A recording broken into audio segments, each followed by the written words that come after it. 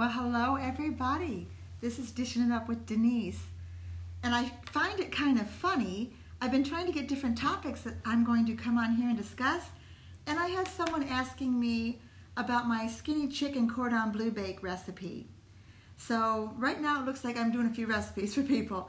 This is one that is so easy and you can freeze it. When I do my recipes, I like everything homemade. Some of these recipes people are asking me for are where you have to purchase, cream soups and processed things to make these dishes. But you know what? For convenience, it's okay to do that sometimes. I don't mind.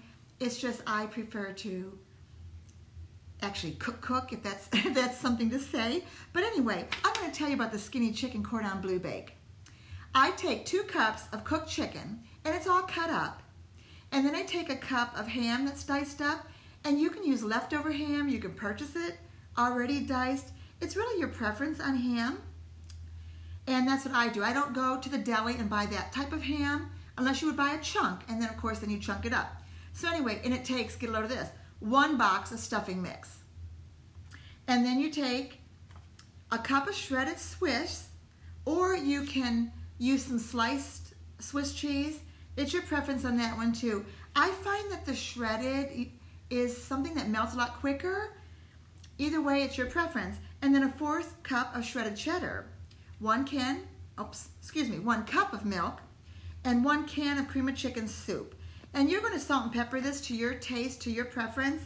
And like I said before, you can make this dish up ahead of time, put it in your refrigerator, cook it the next day, put it in your freezer. Just make sure you properly cover it. I try to do my freezer meals where I take the tin or the glassware, whatever you're putting it in, your foil container, and I go overboard on this, and I know I do, because people tell me I do this. But I will foil it, and then I will even saran wrap it, and to me, that's making it more sealed and protected in the freezer for however long you're going to keep it in there. I wouldn't go more than 6 months personally.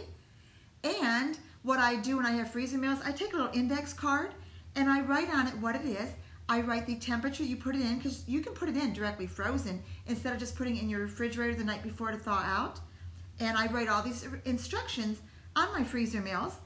And then when I pull it out of my freezer, the directions are right there on top. I don't have to guess, ooh, what was in this pan? So anyway, that's just the extra tip for you. But you're going to take all these ingredients, okay? You're going to preheat your oven to 350. And I use, like I say, usually a 9x13 pan. Some square ones can fit it, but it's a little bit higher up.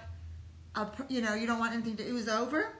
And if you're going to put it in a square container, I suggest putting a cookie sheet underneath it. And put a little bit of water on your cookie sheet underneath it so your sheet's not buckling or you're getting that burn sensational smell. So you're going to prepare your stuffing according to the box. Simple, simple, simple. And then in a bowl, you're going to mix your soup and your milk. You're going to arrange your cooked chopped chicken on the bottom of this pan. You're going to sprinkle it with salt and pepper, and then you're going to top it with ham and then your Swiss cheese. And then you're going to pour the soup mix over top of that. Then you're going to top your stuffing on top of that and then sprinkle your cheddar cheese.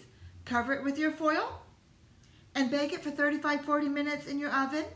And in the last 10 minutes, uncover it so that your cheese can melt evenly. And that's it. That is a mock chicken cordon bleu bake. It's not your typical bread your chicken, roll it up, fry it, that type of thing. It's a mock skinny chicken cordon bleu is what we call it. And enjoy it. If you try it, let me know. And thank you for the person that requested it.